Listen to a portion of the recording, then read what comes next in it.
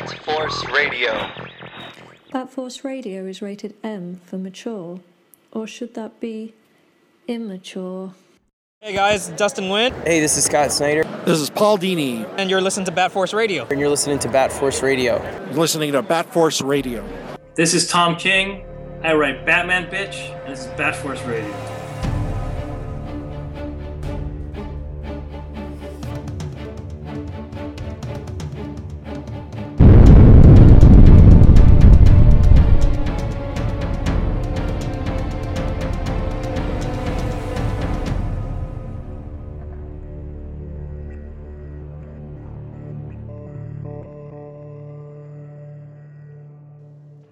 Welcome back to another episode of Bat Force Radio, Batman/DC podcast with no limits. So right now we're clocking in to the Mountain Dew gaming segment. It's the special edition. I hope you pre-ordered this episode. If you did, you get the Diggity Steelbook because we're going to be going over Injustice 2 tonight. Initial thoughts, reactions for story mode and the roster. But as far as the roster for us goes, I got Diggity, a.k.a. Arkham MMA 0801 from Mothman, West Virginia. Yo. And I got Arkham Asylum LPC over in Jersey. What up? Oh, shit, man. The NYCC crew is back at it, man. Fucking the gingerbread boys. Man, so Injustice 2 hit this week. Me and Old Diggity pre-ordered. We love fighting games, love DC, so this was like peanut butter and jelly. We're going to go over story mode for Injustice 1, going right into Injustice 2. That way, for whoever's listening, even if you don't play video games, you're not confused as to what we're talking about. Injustice is pretty much a DC alternate universe that was created to accommodate these fighting games that NetherRealm puts out for Warner Brothers games. And they also had a companion comic book series to go with it, which I don't think was planned to go that long, but because it was so popular, it's just been going on ever since. And I think the Injustice comic series, they usually work as preludes to the games, right? I think someone's right. All right. So, like Injustice 1 story mode, from what I remember, after replaying it, was it's an alternate universe where the Joker tricks Superman into killing Lois Lane. Basically what it was, they explain it a little more in detail in the books, of course, but basically what it was, and it was a pretty cool plot that they had Joker set up. Basically, Joker escapes from Arkham again, unbeknownst to Batman. You know, he sets up like a fake Joker dummy in his cell. They think he's in there. So he gets out, he goes, and in the books, which will play into being kind of odd and contradicting in Injustice 2, but in the books, Joker goes to Jonathan Crane the Scarecrow, kills him, and takes his fear gas, his new fear gas that he's created. And he ends up setting up a detonator to Lois Lane. He kills Jimmy Olsen, kidnaps Lois after he lures him somewhere saying he's got a story, they go to cover it. He kills Jimmy Olsen, kidnaps Lois. He takes Lois Lane and he basically does the surgery on her, puts the switch to the detonator inside of Lois's body, unbeknownst to anybody in the Justice League. Superman shows up there to confront Joker to try and catch him. And when he shows up, he sees Doomsday attacking him. And he basically gets in a fight with Doomsday, picks Doomsday up, carries him out into space, to launch him back out in space because it's basically the only way to stop him. And right as he goes up, he realizes that the Joker had set off fear gas whenever he came into the room, and it made Superman see Lois as Doomsday. So he's been beating the hell out of his wife. Fucking pretty brutal, much dude. Through this whole thing. Yeah. And as soon as Lois's heart stops, the detonator goes off and it explodes this big warhead that the Joker has set in Metropolis. So effectively, Joker has tricked Superman into killing his wife, who is pregnant with his son. And effectively, in doing that, he has killed everyone in Metropolis that he loves and cares about. It's like Joker's biggest gag, dude, in history. Yeah, totally.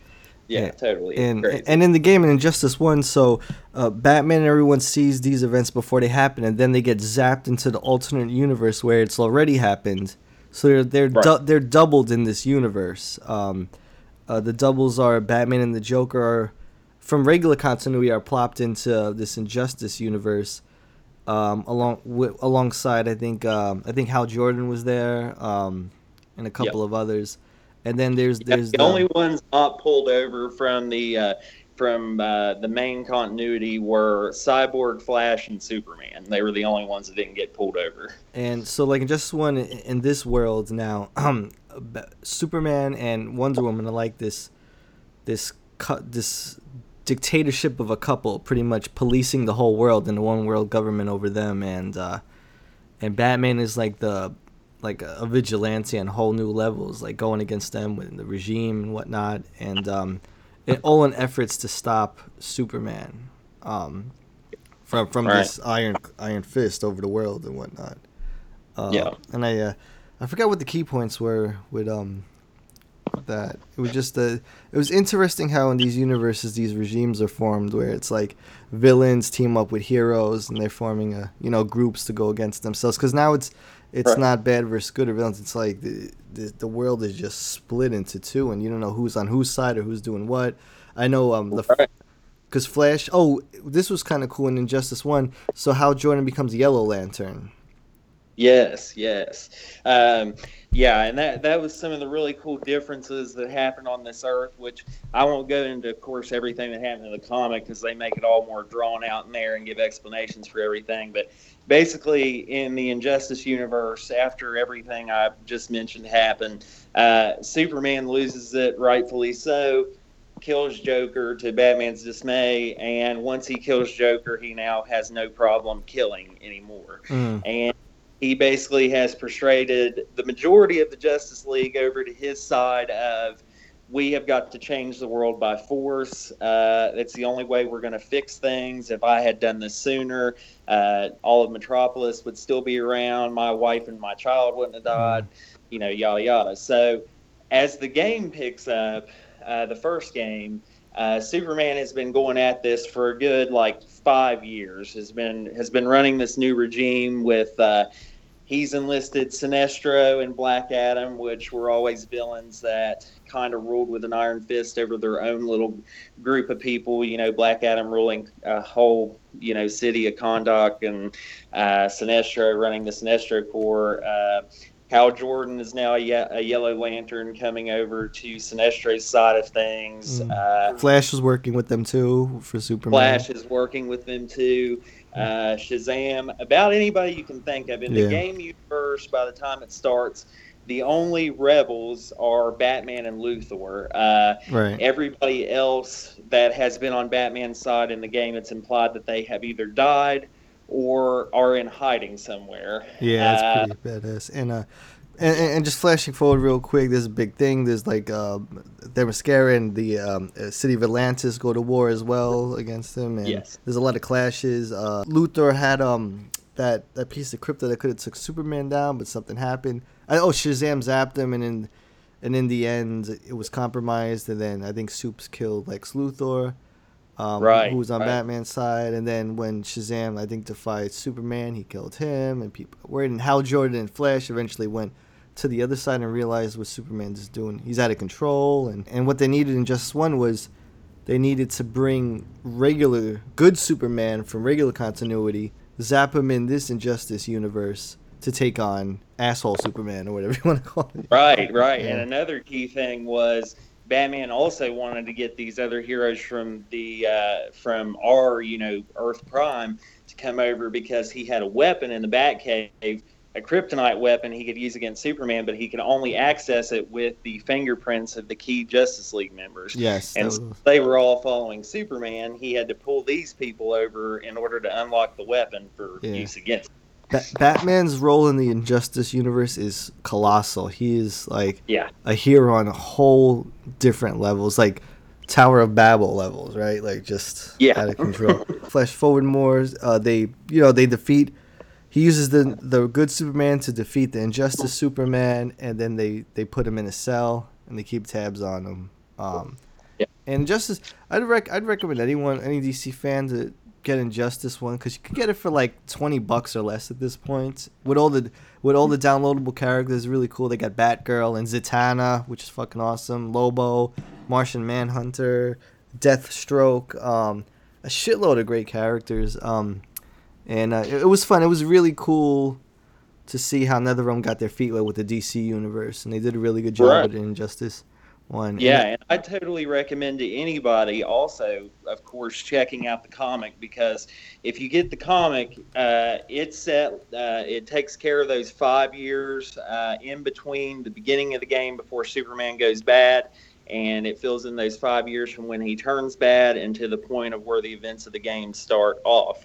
So it's a great book as even beyond the great writing, it's also totally unpredictable. Like, there's so many like holy crap moments in that book that it just blows your mind that they went there and did things. So I totally recommend picking it up. It's dark. It's like good villains become heroes and heroes become villains and people get killed, and it's brutal death.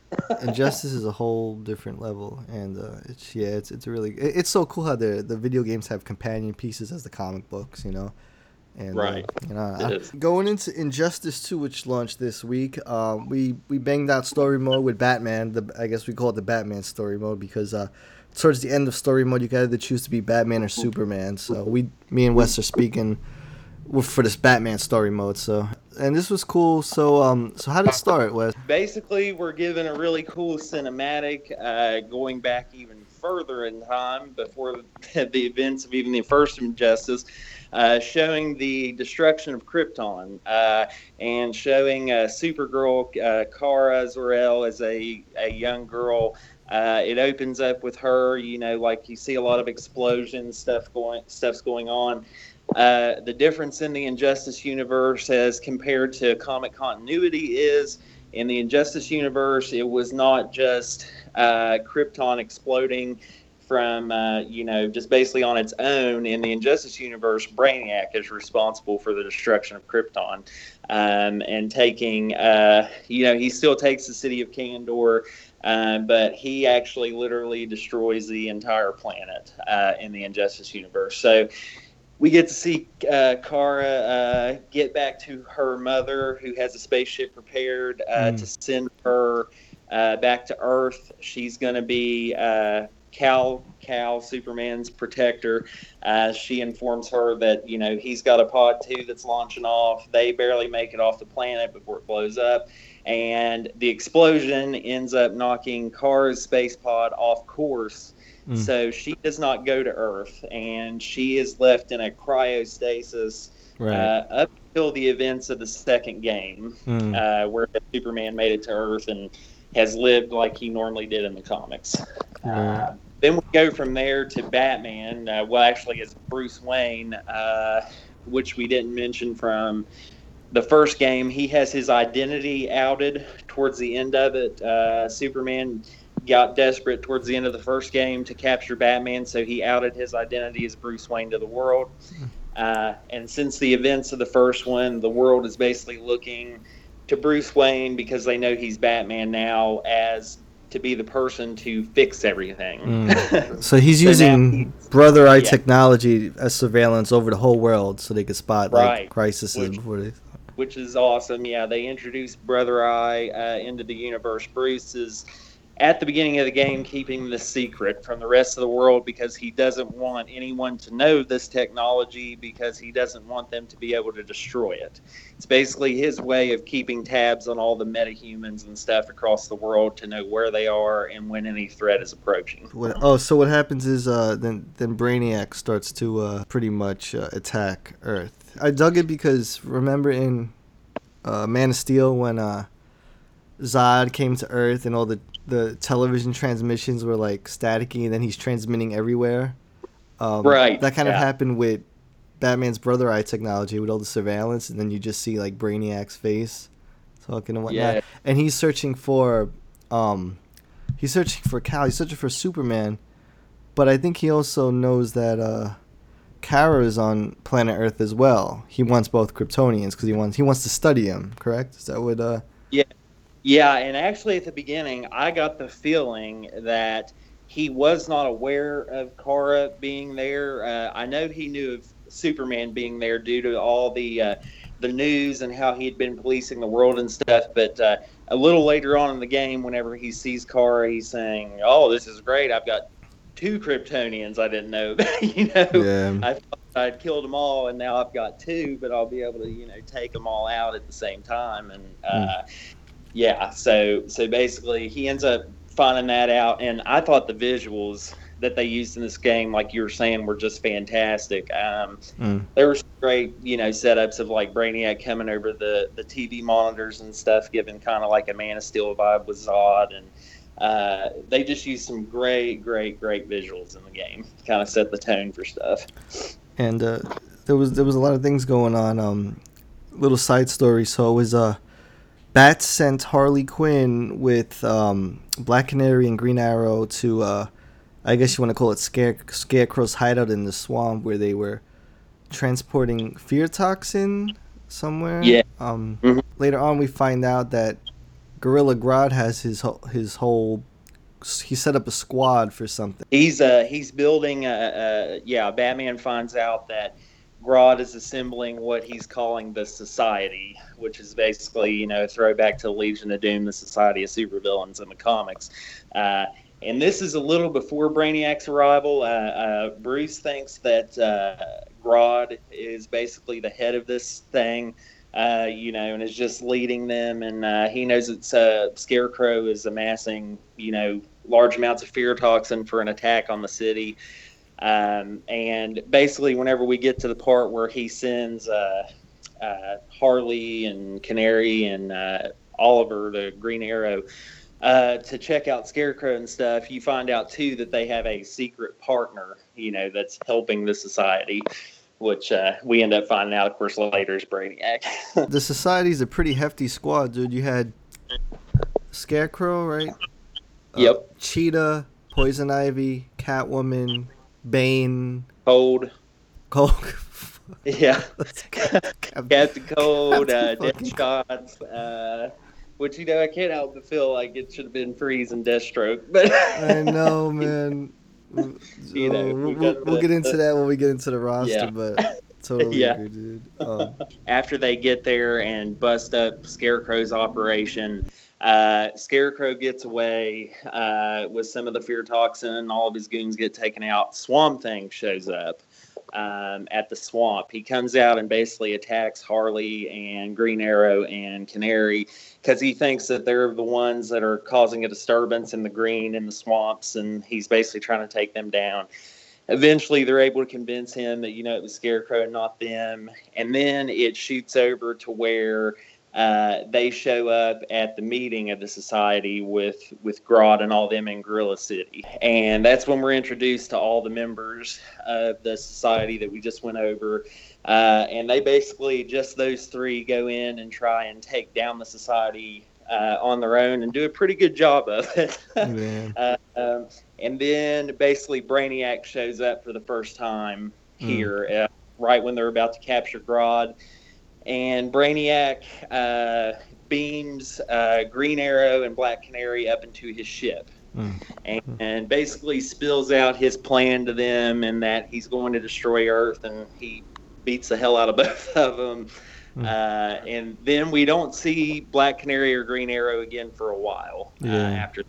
That's basically where it goes on from there. I think this whole time that there's also is it Aquaman that's with Diana and Kara? Is there's still like no, it's Black Adam. Right, Black Adam is with Wonder Woman, and Kara is there.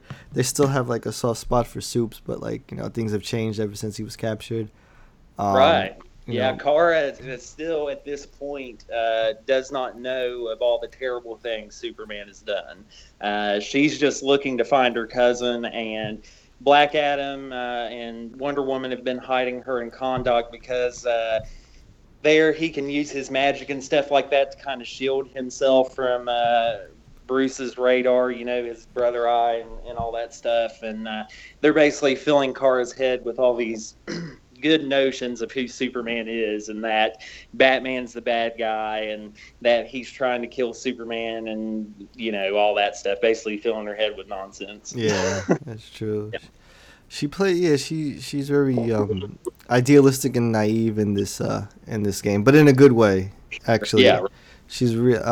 I He think was one of the best parts of it for sure. I think I think she's the star of this. Supergirl's amazing. This is definitely my favorite version of Supergirl ever. Like I would agree too. I just love everything about her, and but she has a bigger role to play as we move forward. And it's a quick side note: the whole Joker thing in this game. Why is the Joker in this game?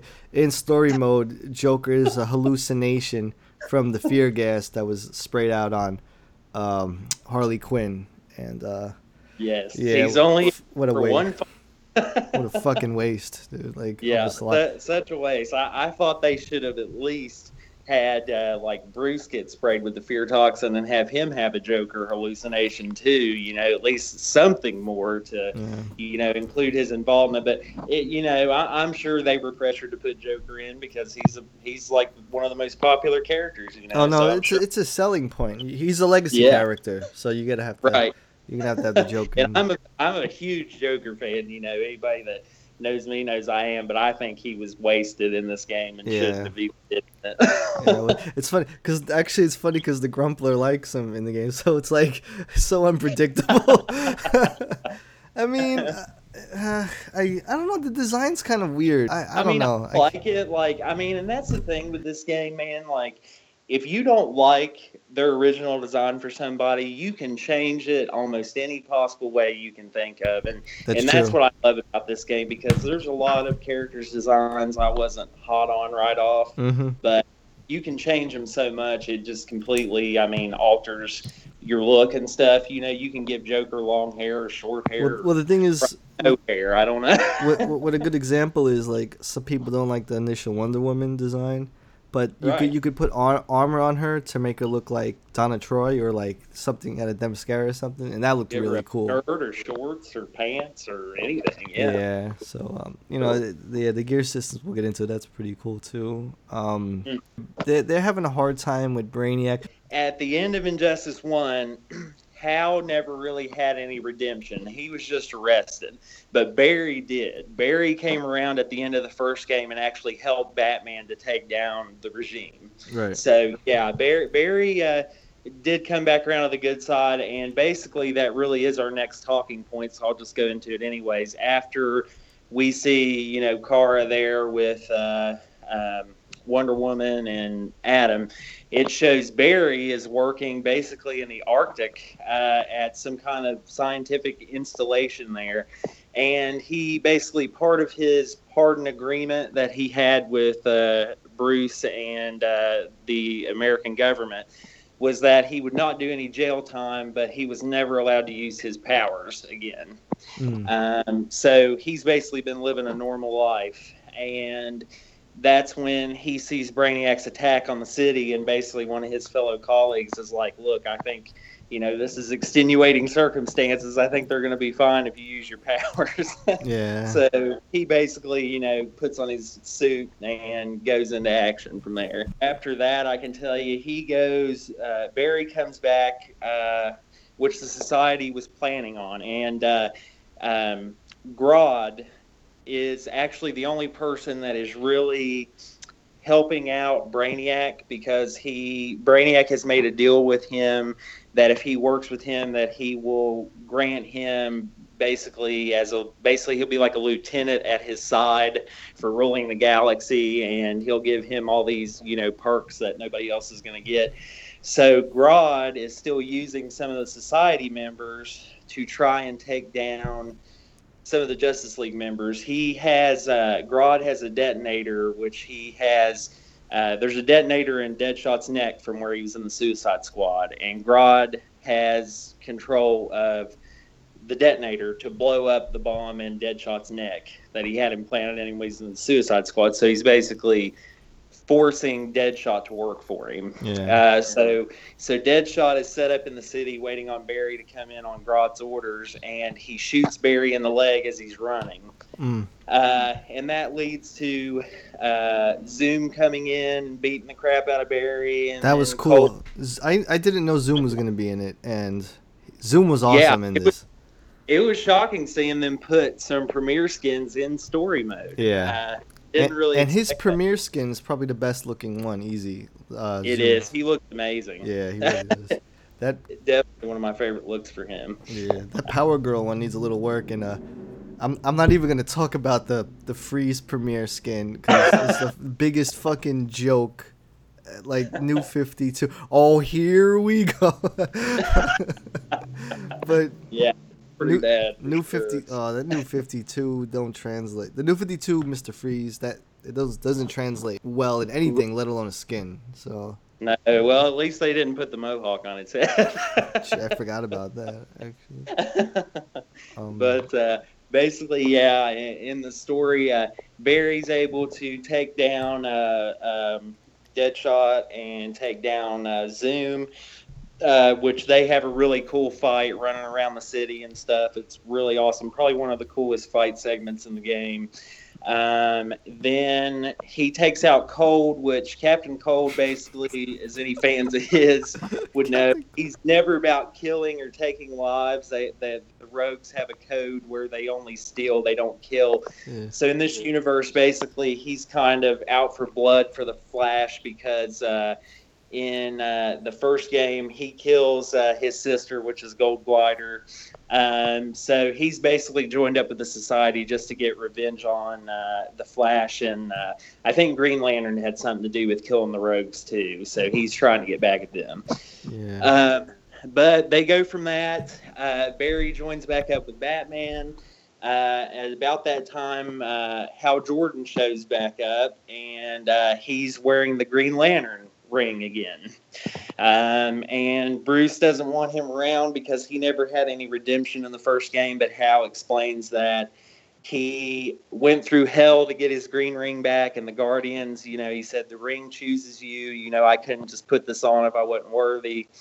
So basically they start to trust Hal, and they send Hal on a mission alone to try and convince Aquaman to join Bruce's side to help keep to help stop Brainiac and also to keep Superman from escaping. They go to there. Hal unsuccessfully is not able to convince Aquaman to join their side. He said that he has to stay in Atlantis to protect his people.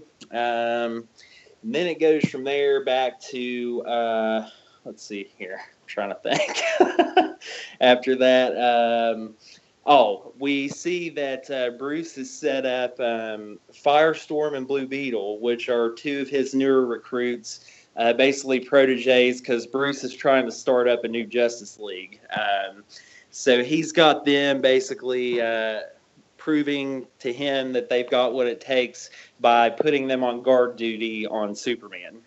And we have a segment there where Wonder Woman, Kara, Black Adam, they show up to try and bust Superman out. We have some fun segments. Dude, I love it because Blue Beetle and Firestorm, they're both talking about how cute they think Supergirl is. It's like, yeah. Dude, she's out of our league. No, she's not out of our league. Yeah. Yeah, it's good. Yeah, and basically Wonder Woman is able to break out. Bruce also has Cyborg and Damian in cells there. We forgot to go into rewind real quick to how Damian just abandons Batman and is like, yeah, Damian is an asshole in this game. I'm a fan of Damian, but he's a prick. He cuts Zaz's neck open. He kills Zaz, and he's just like, fuck this shit. I'm rolling with Superman. I don't want to roll with Batman anymore. Yeah. After the intro on Krypton, it shows still Batman and Damian before the first game. Actually during the events of the first game, right at the beginning, teaming up to go and try and stop Superman and the Regime from breaking out, or not breaking out. I'm sorry, killing the criminals at Arkham Asylum. And basically when they get there, the whole time Damian is real defiant of Bruce. I kind of got the feeling that Damian had not been Robin very long when this was taking place, because he was still very much set in the ways of the League of Assassins and Ra's and stuff. And basically, he ends up defying Bruce, and he kills Zaz and says that Superman's right and joins up with the regime and basically leaves Batman. And in this game, he absolutely hates Batman, totally. He wants to kill him. He doesn't look up to his dad at all. He views him as a coward because he will not do what is necessary to save the world, which is killing bad people. Even in a darker world, Bruce still won't kill, man. It's crazy.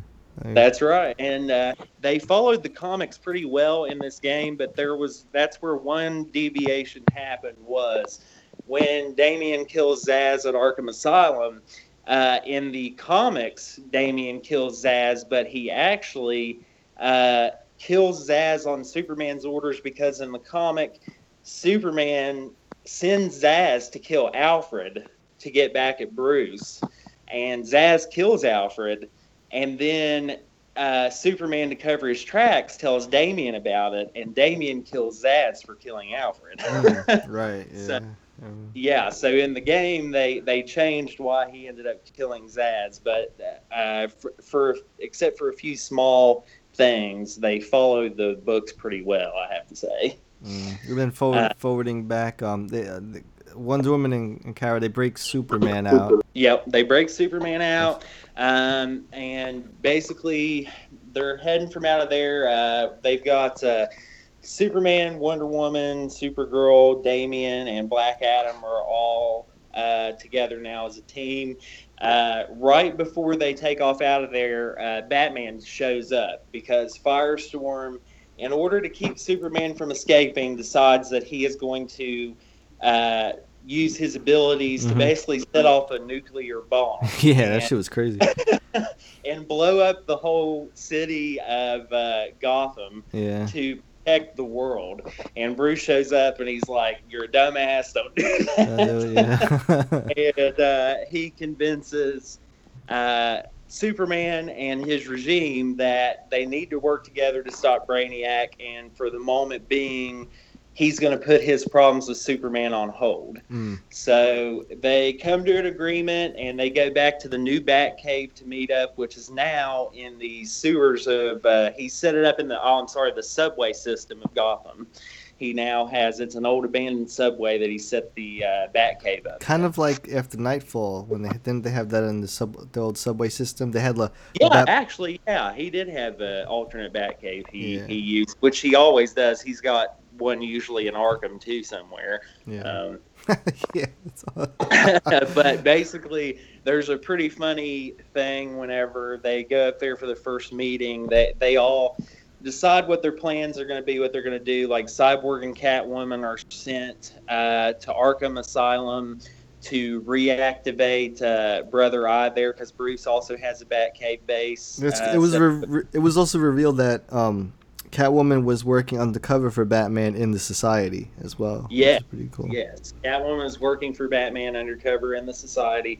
So her and Cyborg go to try and get back control of Brother Eye from Brainiac because he's taken over any form of communication that the world has whenever he shows. And there's a funny thing whenever they leave from there where they get it from the table and Superman says, "That's funny you kept it." And Bruce says, "What are you talking about?" And he pulls the sheet off the table, and it's the old Justice League table that was set at. And Bruce is like, "Oh, I forgot about it," whatever.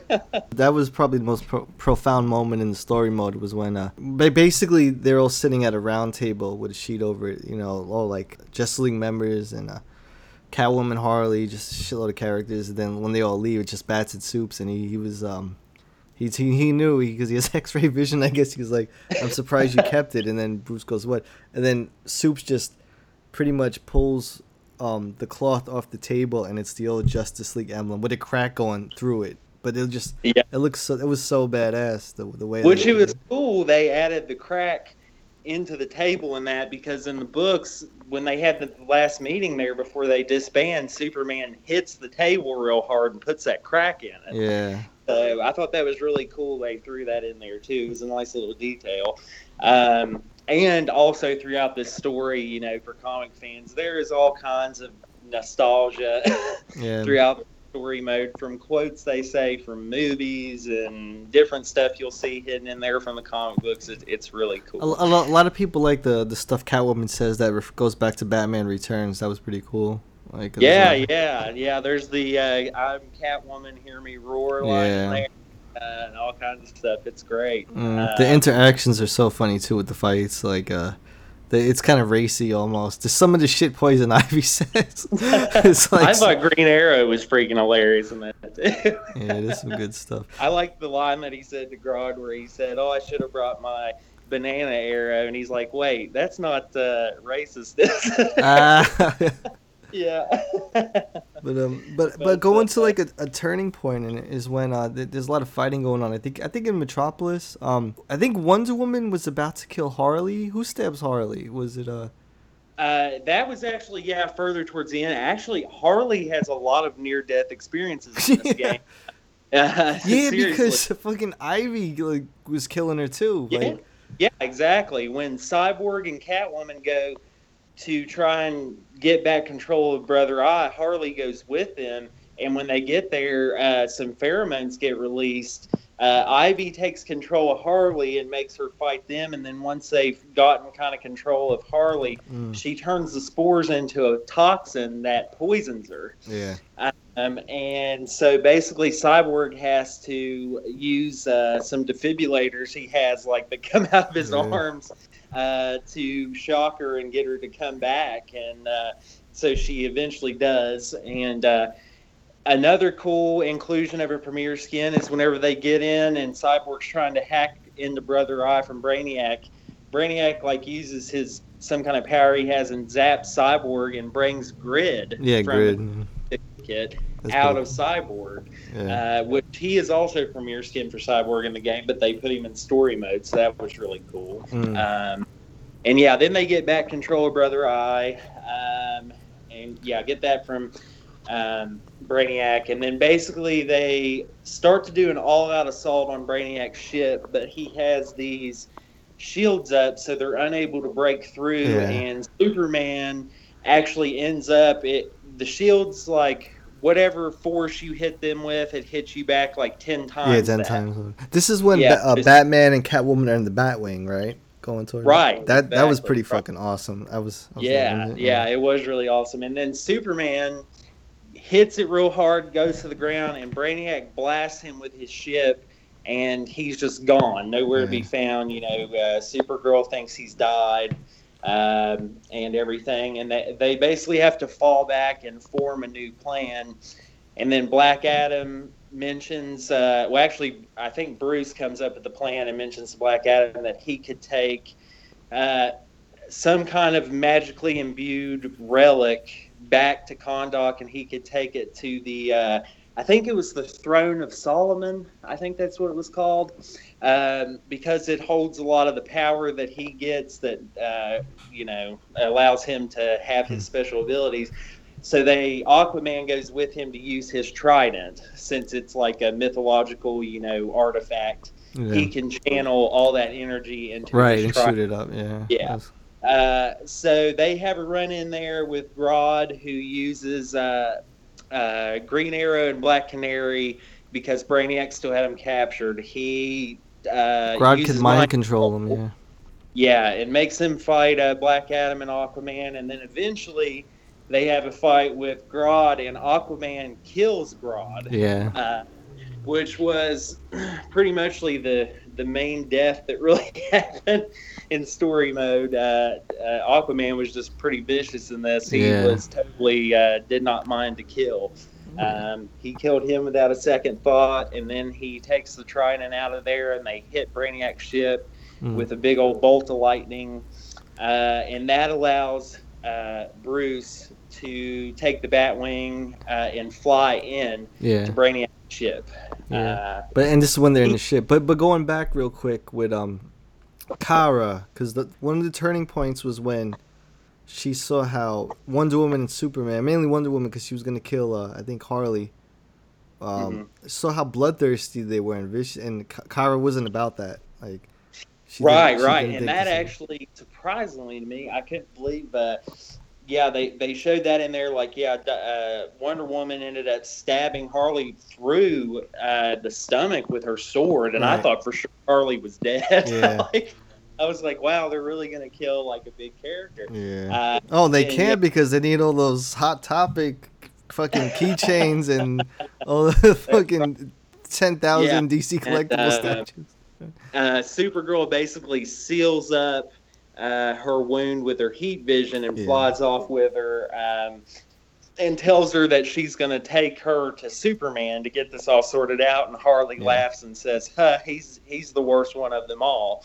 And Supergirl's still kind of like, what does she mean? You know? Yeah. I also wanted to stress too how amazing Robert Englund was as a Scarecrow in this game. He was phenomenal. Yeah, You know, people online were talking about that because what happened was Scarecrow has a skin where he has a top hat on, like that fedora or whatever, and everyone's like, dude, that's Freddy Krueger, bro. Seriously, that's his voice. And everyone kept saying that. I'm like, oh yeah, because he has a hat on. But then I realized, oh shit, it's fucking Freddy Krueger's voicing the Scarecrow. That's crazy, bro. Like, that's right, yeah, and they had a good fear toxin scenario in that too with Wonder Woman after Supergirl left, where she's basically in a bar and she sees Superman fly in, like kiss her, and he's telling her, you know, thank you for this and that, and then all of a sudden he throws her back, and it's like, you know, I blame you. You should have, quelled my rage, and instead you fueled it, and you wanted me to be more like this. And then she ends up finding out that she's having a Scarecrow hallucination, which they did really well in the game. It really did. they gotcha, huh? Yeah, they tricked Yeah, old I thought Diggity. that Huh? was They Yeah, did a and, trickety on Diggity. Okay. That's right. And then we flash back to Supergirl getting back to the Fortress of Solitude where Superman's hanging out. And She's like, no he more of this shit. basically ends up more or less saying to her, you know, he's talking to her normal, and then he said, and once we get this Brainiac thing under control, we have to kill Batman and all the defectors. Yeah. And she's like, what? You know? Yeah. And basically realizes how out of control he is, and she basically says something to the effect of, are you the son of El, or are you the son of Zod, or whatever? She's saying, like shit General balls. Zod, Fucking, you know, and she flies off and leaves, and finally starts to see that Batman is not the bad guy in this, that Superman's out of control, and, so after they go back and try and team up again, they are able to get to Brainiac's ship. Yeah, and it's cool because pretty much Batman and Superman are fighting together through Brainiac's ship, and to eventually defeat Brainiac. Yeah, in the chapter they even call it World's Finest, and it has them fighting out through the ship. They fight like a Brainiac-controlled Swamp Thing, and then also somebody we forgot to mention in the story because he plays a really minor part is Dr. Fate. Dr. Fate plays an outside role in this game because naturally he's controlled by, fate. He's doing what he thinks best is for the fates of everything. And basically the helmet believes that the best option is for Brainiac to win because humans have no order. They just breed chaos, and him snuffing out existence is what's best for the universe or whatever. Yeah. So he ends up showing up and trying to stop Batman and Superman. Too. They're able to beat him. Then you have a fight with Brainiac where you can choose to face him as either Batman or Superman. And he's OP as hell. He puts a lot of damage out. Yeah. Brainiac. That was a lot of fun, Brainiac.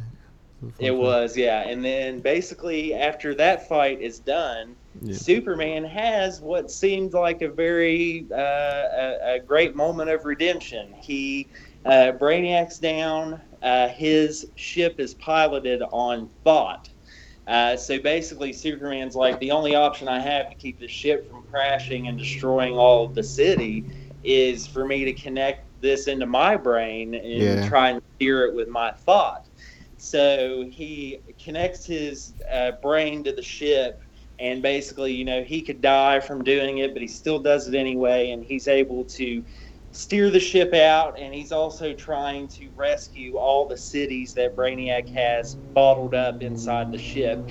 At this point, he's already captured Metropolis, like New Metropolis from Earth, Gotham, and I think Star City and Keystone, stuff like that.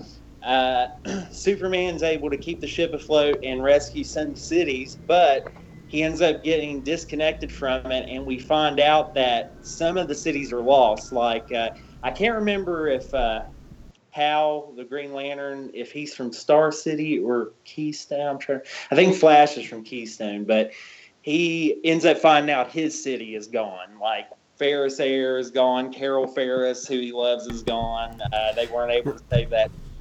Right, and they want to use the ship to reconstruct it or something, or to bring it back? Was that right? Bruce is trying to, and basically this is where the big moral dilemma of the game comes down. When you think Superman's found redemption, he flips around again and says, no, we've got to kill Brainiac. He can't be allowed to do this again.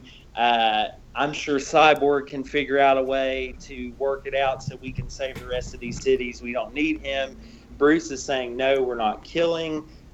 He may also have valuable information. We can use him, force him to, save these cities, to connect him back up to it and make him release these cities.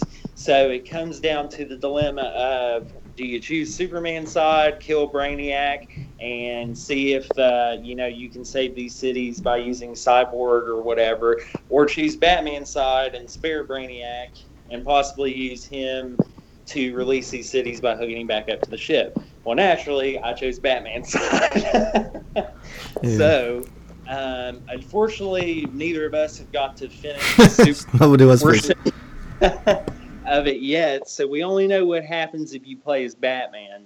And basically, in the Batman ending, if you choose him, there's a big fight on the ship. Superman ends up flying Batman out of there. Black Adam grabs Batman, flies him out, and is basically holding him above Gotham, and just lets him go to die. And of course, he's able to do a flip around, and he uses his cape to glide down to the city. A flippity. Yeah. He defeats Black Adam, gets back to the new Batcave, and puts on a new suit. Shit! Yeah, that's the. It looks like a kryptonite infused light up bat suit, which was like one of the main events of the he was ready to rock and roll with that one. But what I don't understand is when he opened the suit chamber, why did it show like another Batman in there already? You know what I mean? Instead of just the bat suit. Why did it show? What would you say? It was like another Batman in the chamber instead of just the bat suit. Oh, I hear you. Yeah, it's how they have the Batpod chamber set up in that, to where it looks like there's like a mannequin or something underneath the suit. Yeah. So it kind of looks like there's another person in the suit inside of the thing. Yeah, crazy. but I know what you're talking about. And yeah, basically, so he suits up, and you fight Superman for the final fight of the game. You take him down, and then this time, instead of imprisoning him in the Red Sun cell that he had set up, he cuffs him with a big rock of kryptonite in between the cuffs and puts him in the Phantom Zone. And Supergirl says her goodbyes to him. And basically at the end, Batman has Supergirl join the new Justice League. Yeah, and that's how they end it. And that was like so awesome because... Yeah. And it's a great starting point for the next game whenever they do it. Yeah, it really is, because Supergirl is like the center of all this. She is. She was so well done in that game too, so man. Awesome. And she'll be such a good focal point. She's like the new Superman for the Justice League now. That's who she is in the Injustice universe. Right. And it makes things so much easier, because how else are you gonna deal with Superman? It's like exactly. And just like at the end, he promises that he'll eventually get out of the Phantom Zone again. And they're basically like, yeah, we know you will. And Supergirl's like, well, I'll be here, waiting whenever you do get out. Oh, he's gonna diggity do it, huh? Well, yeah, so she can take him down. So he was really, really good game. Like I said, neither of us have got to do the Superman ending yet, so I'm interested to see if it's a more violent ending or anything. You have to do the story mode all over again to do it? Is that how it works? You do not, thankfully. You can go in and just do the sections again where you have to choose. And as soon as you're done, you can just go back to the main menu and then choose the next section again. Yeah. Oh, shit. Good people of Gotham. This is Batforce Tom's wife. Thank you for listening to Batforce Radio. Now will you take the trash out? Fine, God, do it now. Meow. This is Selena Kyle. Some call me Catwoman. And when I'm not pulling the perfect crime-snatching diamonds, along with Batman's heart all over Gotham, I'm curled up next to my kitty and listening to Batforce Radio. Because now let's go into the Injustice 2 roster. The main event. There's a lot of characters in this game. And oh man, a ton, and a lot more hint of that may end up being DLC. I don't know, or if they're just giving subtle hints to them. But for the most part, I was happy with the roster. There's a few duds in there. We'll go through we'll go down the line. Well, let's start with Batman. Batman, he's pretty much the same from the last game, isn't he? He is, yeah. That was something that was a bit of a letdown for me. Like, it was nice because if you're good with Batman in the first game, you'll be, ready to go whenever you play this one, because literally all his super move inputs are the same. All of his combos are the same. The only thing that adds a bit of a change up, because I've been playing with him first to level up to max, because I'm going to try and level all the characters up. Because in the game, even though you unlock gear, the gear has levels set to it, and you have to meet certain level requirements to be able to equip gear. So anyways, but once you get, I've unlocked a couple abilities with him, which does add new things. Like, for instance, I've only got one ability right now, but his cape parry he does, it adds the ability to do a meter burn with it, which adds extra moves to the cape parry. It does make the moveset a little new. It's kind of funny because on the leadership boards, like, a lot of top ones are Batman, and I'm like, you motherfuckers, man, why don't you try a new character? You're carrying over from the old. You know what? That shit don't count, man. Try a new one.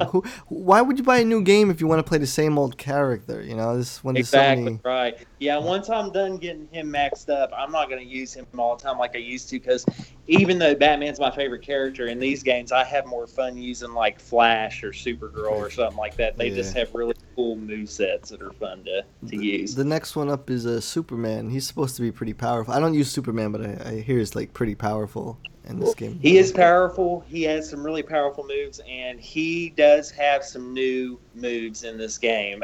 Some of his stuff has been switched up. I feel like they kind of bettered his moveset in a way, added some more variation to it, to where he's got some good he kind of is balanced out in all areas. He's got some good long range attacks. Yeah. He's got some close range ones now too. It looks like he really packs it down. A really powerful. He has character. One of the coolest ultimates of the game too, or super attacks. I mean, for me, I love his super attack where he punches him in the air and grabs him. Yeah. Then does like the clothesline is what you're talking about. Yeah. Punches him. Yeah. That's pretty cool.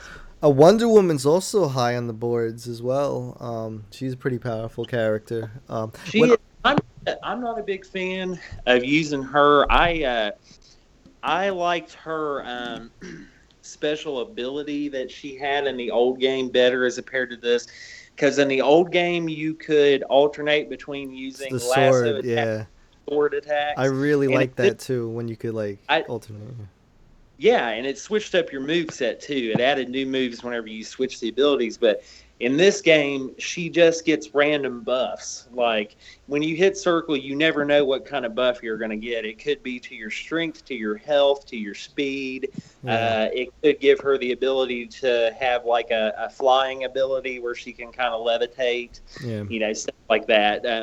So she'd be good for certain players. She's just not that I prefer to use. She's still pretty powerful and good, but I really did like alternating between the lasso and the sword in the last game. I thought that was really cool to have that much, that different set of abilities. I wish a lot of characters had that, like maybe maybe like Robin between a sword and a bow staff, or stuff like that would be kind of cool. Like when you could just I haven't got to check him out much yet, but he must have some way to do something like that, because in story mode he uses the bow staff, and then I've fought him in multiverse mode where he's used the bow staff too, but I don't understand how he uses it, because his special ability is like special remote control batarangs he uses. So Damien's gonna be a pain in the ass, because that sword I was fighting, it got range on that, man. That sword, it's really safe. He's actually one of, even though he's a prick in the game, he's one of my favorite to play with. Yeah, you can tell he's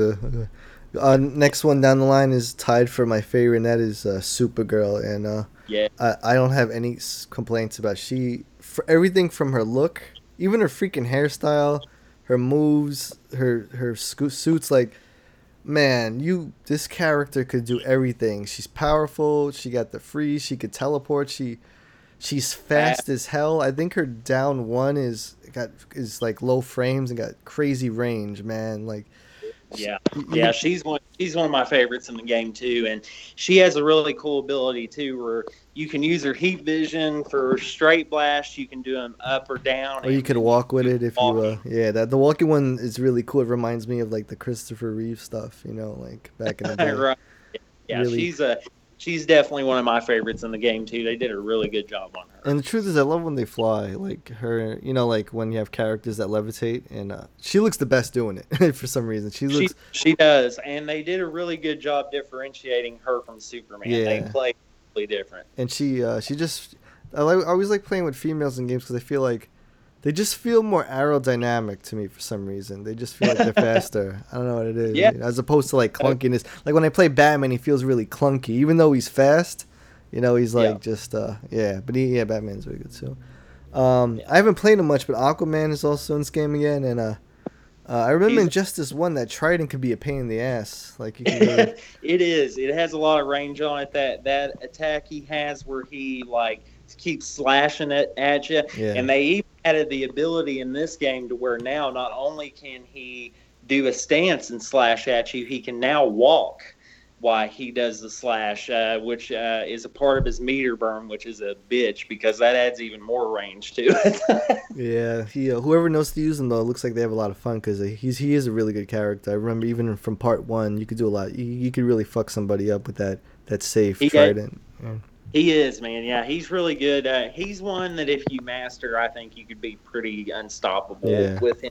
He's got a lot of good variation. He's got that cool superpower too. That when they released the that large deep sea dwelling beast that in the ocean. They always go all out with him. In both the games, he's had the favorite super attack by the Netherrealm. It's funny because some people have some shitty supers as well, which is really.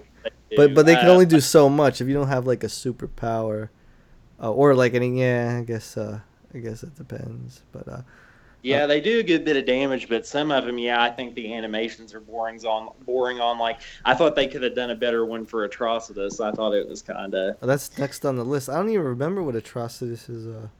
One. Is it basically he just basically slams him up against the wall, and then he sends this huge Red Lantern bull like going straight for him and just rams him through the wall. And then it does have kind of a cool thing afterwards where he walks over and puts his foot on him, and then he like vomits blood all over him. And that's cool, but I just didn't like. I was like, I would have liked to see more of his like of the. Well, who's that Red Lantern with the vampire style wings? Oh, Bleeze. Yeah. Now that would be cool if he would summon her to do something in the super movie. Yeah, that would be cool. She's a really cool character and one I would love to see in one of those games. They could do some real cool stuff. Well, the fact that we got Atrocitus is really awesome. Like sometimes you get some obscure characters that you're like, really, man? But sometimes you get one that's like, okay, that's pretty fucking cool. Like Atrocitus with Dexter the cat.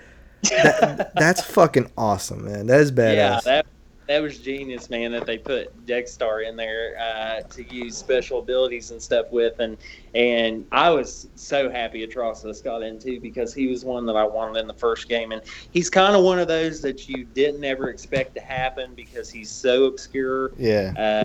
That you wouldn't ever expect them to throw him in, but it was awesome having him in there. When they start getting you, when you start mastering him, whoever's gonna use him, he is powerful, dude. Like he could fuck a motherfucker up, man. Like that full screen move he has where he throws those punches and shit and stuff, that does a lot of damage. Well, when it's like 4 punches or something. Yes, and when he does the meter burn, it's like 8, and he can throw you in like. Because I've had it happen to me in Multiverse. It'll like bounce you off the wall, do like an uppercut, and then he'll throw like 8 of those punches, and like half your health bars gone. Yeah, he's a lot of fun. He's definitely gonna be one of my 3. I can't wait. He looks a little tricky to learn with Dexter. You got to really figure out how to like trap people in with Dexter. But if you really get a handle on him, you could get a lot of damage. Like you could, as long as he gets in. Next up is Gorilla Grodd. I haven't played Gorilla Grodd yet, so I don't really know much. Honestly, he looks really cool. He's a very different style to have in. And there wasn't really anybody in the game that really. I mean, I guess in the first game you could say maybe that Grundy kind of fit that role. But I feel like Grodd's totally different. He's real heavy and slow, but super powerful. If he gets a hold of you, he's going to do tons of damage on you. And he is a cool character because, I mean, not only does he have that brute force thing, but with him being slow, it makes up for him with his, like, psychic abilities and stuff because he can range with the psychic abilities and everything. So it kind of makes up for it with him being slow. I almost feel like... Shit, I don't even remember. Ferritor, was it? From Mortal Kombat X, or yeah, huh? He kind of reminds me of that. Like not too fast, but once they get you in, you could do a lot with them. But and they have that he has a move kind of like Ferritor did, and which like Grundy did in the first one, which is where he can do one of those charge attacks that takes no damage. Like he just can keep rushing at you. Like if don't stop him or anything. Yeah. I would like to see a good Gorilla Grodd. I want to see what he could do. I think that'd be really interesting. He's fun, like a big fucking ape, you know. He reminds me of Cygor, dude. A Cygor skin, bro. Come on, man. That'd be crazy. That'd be crazy. Moving right along, Deadshot. Boo. Should have been Deathstroke. Man, I'll tell you. After seeing the Joker's look in this game and Deadshot, you could tell that these characters were developed with anticipation for Suicide Squad being popular. Oh, yeah. Dude. Like, I mean, that's the only reason. And not saying anything against Deadshot either, because I'll be the first to say, I'm a fan of Deadshot's in the books. I like Deadshot in the comic books and stuff, but I just know that, like, Deathstroke was so much more fitted to this, even down to the role of story mode as being in the society. Like, Deathstroke is still alive in the Injustice universe. Why would they not recruit him, like the best, mercenary assassin, one of the best fighters in the DC universe, into the society instead of Deadshot? The truth is that the truth is, if Deathstroke was in this game, I wouldn't have a problem with Deadshot. But I know Deadshot took Deathstroke's place because of the Suicide Squad movie. That's why I'm like, fuck that shit. Yeah. Exactly. And that's what sucks, from a standpoint, I understand why they're pressured to put these characters in, of course, but it sucks that it has to come down to that, to where they have to put these people in just because of something popular being out at the time. But, I mean, his moves are good, but I'll tell you this, he plays almost exactly like Deathstroke from Injustice 1. Yeah. And that's how know that, and I guarantee you Deathstroke will be a skin for Deadshot at some point, because Deadshot even has a special ability where he flips forward just like Deathstroke's forward flip from the first game. So it feels like his moveset was even set up just so they could throw a Deathstroke skin in eventually. I'll be happy if we get the Deathstroke skin. That'd be pretty cool. That'll make up for it. Just knowing he's in it, like that'll mean most of my favorite characters in it, with the exception of Zatanna at this point, because we're getting, even in the DLC, we're getting a lot of awesome characters. So Can't compare Right, it to, right. And basically, my opinion on it is Deadshot is fun to play as, and I like the character, but I would rather have Deathstroke in there. it's cool that they got that forward meter burn roll now because like a lot of people are bitching about the zoning spammers like Jackie from Mortal Kombat and Deathstroke even from Injustice. So now if you can meter burn roll, then you can get out of that and get in again. So It's nice being able to meter burn the air stuff too. Like when you're in mid combo, you can just meter burn out of a juggle combo too, which I like a lot. That's handy, and being able to roll past people and stuff. I mean, it just adds a whole nother level of competition to the game because you would get spammers that would just spam the same move, whole time. So it's real pretty nice. Well, it's different. Injustice in Mortal Kombat X, you had to like meter burn while you're doing something. In Injustice, it almost feels like you got to meter burn after your move starts going through, like a little bit of delay. You do. In Mortal Kombat, as soon as you did the input, you had to hit the meter burn button. In Injustice, you do the move, then hit the meter burn button afterwards. Got a little delay on it, That's cool. Going down the line, we got Harley Quinn, which a lot of people are saying she got some improvements to her, but still plays very similar to the original. She did. To be perfectly honest, I hated Harley Quinn in the first Injustice game. I didn't like using her at all. She was one of my least favorite to play as, but in this game, the improvements and stuff made up for what I disliked about the character in the first one. So she got some good moves. She got some good combos. You could really open someone up in Harley Quinn, and she got tools for zoning and shooting projectiles, and you got Bud and Lou, which is awesome. The hyenas. Yeah, that was nice too. That gave her some added to her long range game a little more. It gave because Bud and Lou she can use this full screen. And stuff. So it's really nice. Really nice skins too. I've seen a lot of great combinations and gear shaders and tons of shit for her that really make her look cool and work. She does, and I mean, there's a lot of throwbacks to the comics they threw in with these gear things. I mean, just with Batman, like I said, I've been leveling him up. I've got him at like level 16, I think, right now, which I've only got to play for like pretty much a day so far.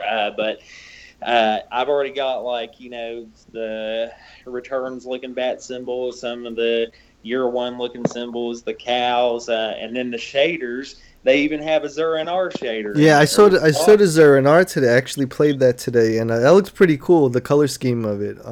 They got that, and then they got Batman Beyond in there. They've got his classic 1970s, the blue and yellow. Yeah, I saw that too. Catwoman has some fantastic shaders and skins in there too. So next on the list is Flash is very popular.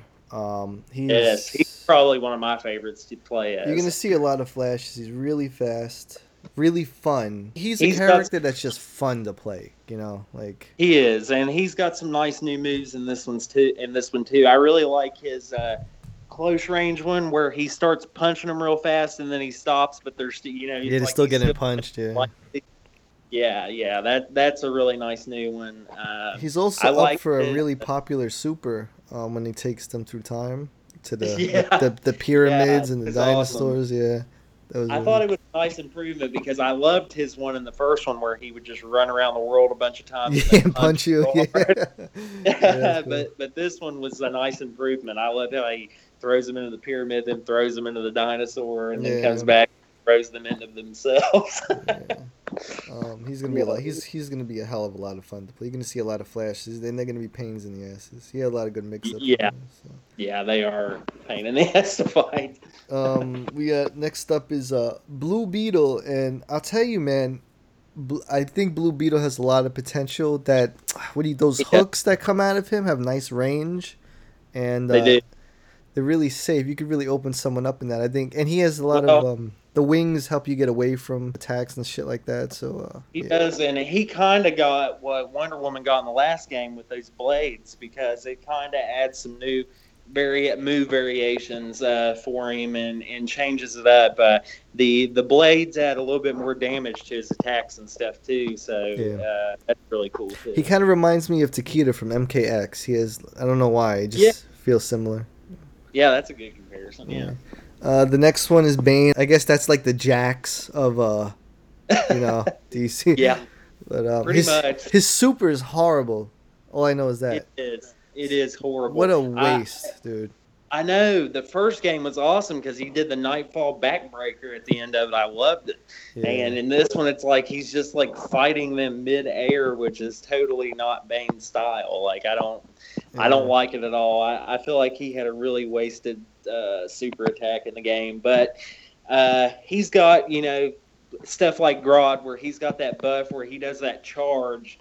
And if you're throwing combos or anything at him, he's just going to mow you over. You can't. Yeah. I think the only way to stop his charge is doing a projectile of some sort. Because I know I've been able to stop it throwing like a meter burn batarang before. But other than that, yeah, he's just going to run you over. Yeah. He's real wrestler based is how he plays. It's a lot of wrestling grapple holds and stuff like that. I wish they would have made him a little bulkier. I hate when Bane is like big but not big enough. I like a Nightfall Bane, and I wish like there was a thing where you could use your trait where you would pump venom into your veins or whatever and just get bigger for that moment. I think that would be really cool. But yeah, that would be cool. Which I mean, they did that a little bit in this where like he does get that venom buff, but then the bad thing is when the venom wears off, it wears down his stamina and he takes extra damage after the venom wears off. Yeah, that makes sense. So if you get hit after your venom wears down, you're taking like, 2 times the damage. Damn. And your attacks aren't doing as much damage. So it's kind of a really risky ability to use. He has one of the That's like risky. A finisher. Yeah, you need to finish with that because yeah, for sure. It's a finisher ability for sure, yeah. Next up is my current main, my girl Poison Ivy, and I'll say that, you know what, man, development put a lot into her, which I'm really happy about. They didn't half-ass her at all. Dude, she is a freaking beast, man. Like, you know what? I love her, that charge attack where she like wraps her legs around their neck and falls over with them. Yeah, that does a lot of damage. In their face, it's badass. Yeah, I was practicing some corner combos with her and seeing what she could do, and what I also like about her is I don't think she's the easiest to learn, which is good because not everyone's gonna pick her up, which is I'm happy about. I rather it'd be like Katana. Like everyone thought they could use Katana right away because that was my main, and I think it takes a while to get used to Katana's fighting style because it's different than a lot of ground regular boxing fighters or whatever. But Ivy can zone. If she gets in, she has some great combos and startups. She does. And her special ability, being able to, make the little plant that comes up. Nightshade. Yeah, Nightshade. It adds so much variation to your attacks because you can have it post up like behind them, in front of them, beside you. Yeah. So it adds to the combos and the juggling, ability of the combos that you can do. So it's a really ability. She has thorns and she has the grassroots coming up, and if you know how to like juggle all of these and work your way in, you can put a lot of pressure on a character. She her design in general is one of the best Ivies I've seen. Her face, everything about the way they did it was really good. The design, like NetherRealm, is excellent when it comes to design, man, in fighting games. Like yeah, and especially with females too, because they've been getting better ever since with MKX because they prior to MKX was like porn stars and shit like they've toned down like the tits being huge and stuff like that, like they look like actual women, they design great women. It looks absolutely great. Even in MK9, all the women had huge boobs. I know, it was comical, but if you look at MKX, man, you have like Sonya or Katana, Melina, whoever, like, or Cassie Cage. They look, their designs were so awesome and like believable, but badass. Yeah. I don't know, it's just right, totally, yeah. I've been very happy with how they're doing them, and they did a really good feminine Poison Ivy. Like that one and the Arkham Knight Ivy has been some of my favorite looks for Ivy so far. I really like how both of them look. Yeah, even I'll just jump ahead for a second. Even the way they did Catwoman in Injustice 2, I think is a lot better than they did her in part 1. The faces were off in part 1, but in part 2, it's pretty badass. Yeah, And- she looks. And I like how they use different faces instead of like just like one same generic face. Like I think if you look at Zatanna and Catwoman and Injustice 1, I think the faces might look really similar. Only different hairstyles or something like that. So Yeah, I see what you're saying. Yeah, but next up is Brainiac, and I haven't played Brainiac yet, but I have not either. he looks like he could be like a pain in the ass. He's a beast. I mean, I can tell from I've fought Brainiac multiple times, and he can be amazing. But I have a feeling like he's going to be one that players are not going to want to allow be used in like tournaments because he's got a lot of power to him and stuff. But just some of his attacks and stuff, I feel like he's somebody that could be spammed with a good bit. You know, I mean, because he's got a lot of, I don't know, a lot of strengths and stuff, but I just feel like I've already seen stuff popping up where players are like putting bans on Darkseid. Yeah, we could jump to Darkseid for a sec. Well, why are they putting bans on him? What's his deal? Like, I just think it's because of how powered he is and stuff, and then the Omega beams he has. He can shoot them straight forward and off screen and stuff, and like they do that zigzaggy thing, so it's kind of hard to anticipate where they're gonna hit or when they're gonna hit. So I don't know if that's why they're doing it. I've just seen a couple like match things with like no Darkseid on it, like it'll say that in the comments, or I've seen guilds that say no Darkseid on them. So I don't know. Yeah, I've heard some players saying how crazy Darkseid is too. I mean, I didn't play him a few times, and he just seemed slow and clunky. But I had no interest in playing him. That's why I don't know. Yeah, I mean, he's awesome and fun to play with. Like I like playing with him, but I could see how he could be spammed. Yeah. Like his Omega beams are really crazy and they're hard to anticipate, and they could be spammed like over and over and over again. So Yeah, I could totally see that. And you know, I could be wrong. Like I said, I haven't got a lot of playtime with Brainiac, but I could see him end up being one of those that like could be spammy and stuff like that too. So just from when I've fought, you know, computer and stuff on the higher difficulties, and sometimes it'll hit you with the same move over and over and over again. Yeah, pretty much. Yeah. Well, we covered Damien already. Black Canary. I've seen some players use her. If you know how to use her, she has really good. She like when she gets in, she could do a lot of nice combos and mix-ups and things. She is, man. That special ability of hers, that scream, it can stop battle for a minute and give you some breathing room. Because if she hits that, it drops them right on their face. I love how they did the sound effect for that scream. I did too. Man. It literally makes the sound in the game sound like you're hearing. I know. I was really impressed with the way they did. I love how she looks. Like I think Black Canary is a cool character, but I feel like nobody really gets her just right in the comics. Usually, like it's tricky, or the statues. It's tricky to get it, but I think NetherRealm really got her really well with she got the fishnets, her face, the collar. The design's really good.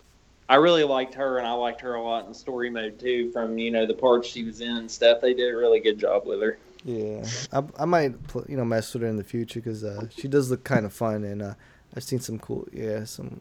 She is really fun to use, and she has a good bit of combo variations as well for stringing stuff. So she'll be a fun one to master, I think. Yeah. So next up is Swamp Thing. I haven't played Swamp Thing yet, but I like that he's in the game though. That's pretty cool. That's a nice touch. I do too. Yeah. I was really glad that he made it in the game. He's a fun one to play. I feel like he's going to be one too that is going to be fun for a lot of people to master. And I feel like that he could be one that if mastered, he'd be pretty tough competition.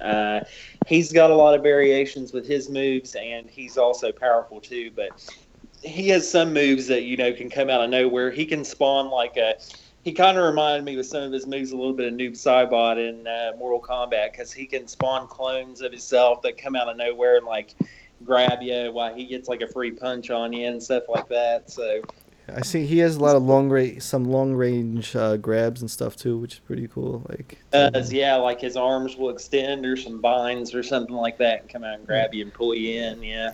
Just the fact that he's in the game, I like, because it's kind of like DC showing off. Like, yeah, we have these characters too. Like, like Swamp Thing. That's why I hope his super attack's awesome too. Yeah, when he takes you into the earth and just pounding the shit out of you. Like, yeah. But that's why I hope we have Rorschach in this game as well, because that would really be that would be DC really showing off its roster of eclectic array of characters in the DC universe. So that's right. Yeah. Well, I mean, Boone mentioned the Watch. Fucking Boone.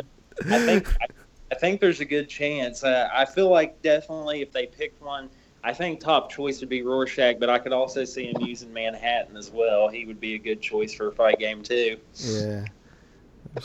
Next up, Selena, which is awesome. She carried over. She's a legacy character. And I make the comparison too that Catwoman is the Kung Lao of Injustice. Yeah. She had insane combos to learn. Like most people's combo list is like half a page, maybe a full page. Hers goes like 2.5. Yeah, she or like 3 pages. It's unbelievable. She has a lot of nice improvements too from the last one as well. So yeah, you'd have to put in some serious work to learn all of her combos, and I think that she could be. I could see her being used by the main tournament competitors and stuff like that, because that's why a lot of people use Kung Lao, because like he had insane, amazing chain combos. Once you mastered everything and knew his moves by heart, you could bust out some insane stuff. So yeah, I feel like I fought a lot of good Kung Laos, and let me tell you, you one slip up, one fall block, and they're gonna make you pay, man. It feels like it never ends with that fucking guy. yeah, man. I mean, yeah, if you're a fan of him from the Mortal Kombat series, then Catwoman is gonna be your character to play. And I really loved her special ability in this one. I like that she has a really powerful, like, she has to do claw-based moves during the match to build up her scratch meter, is what they're calling it.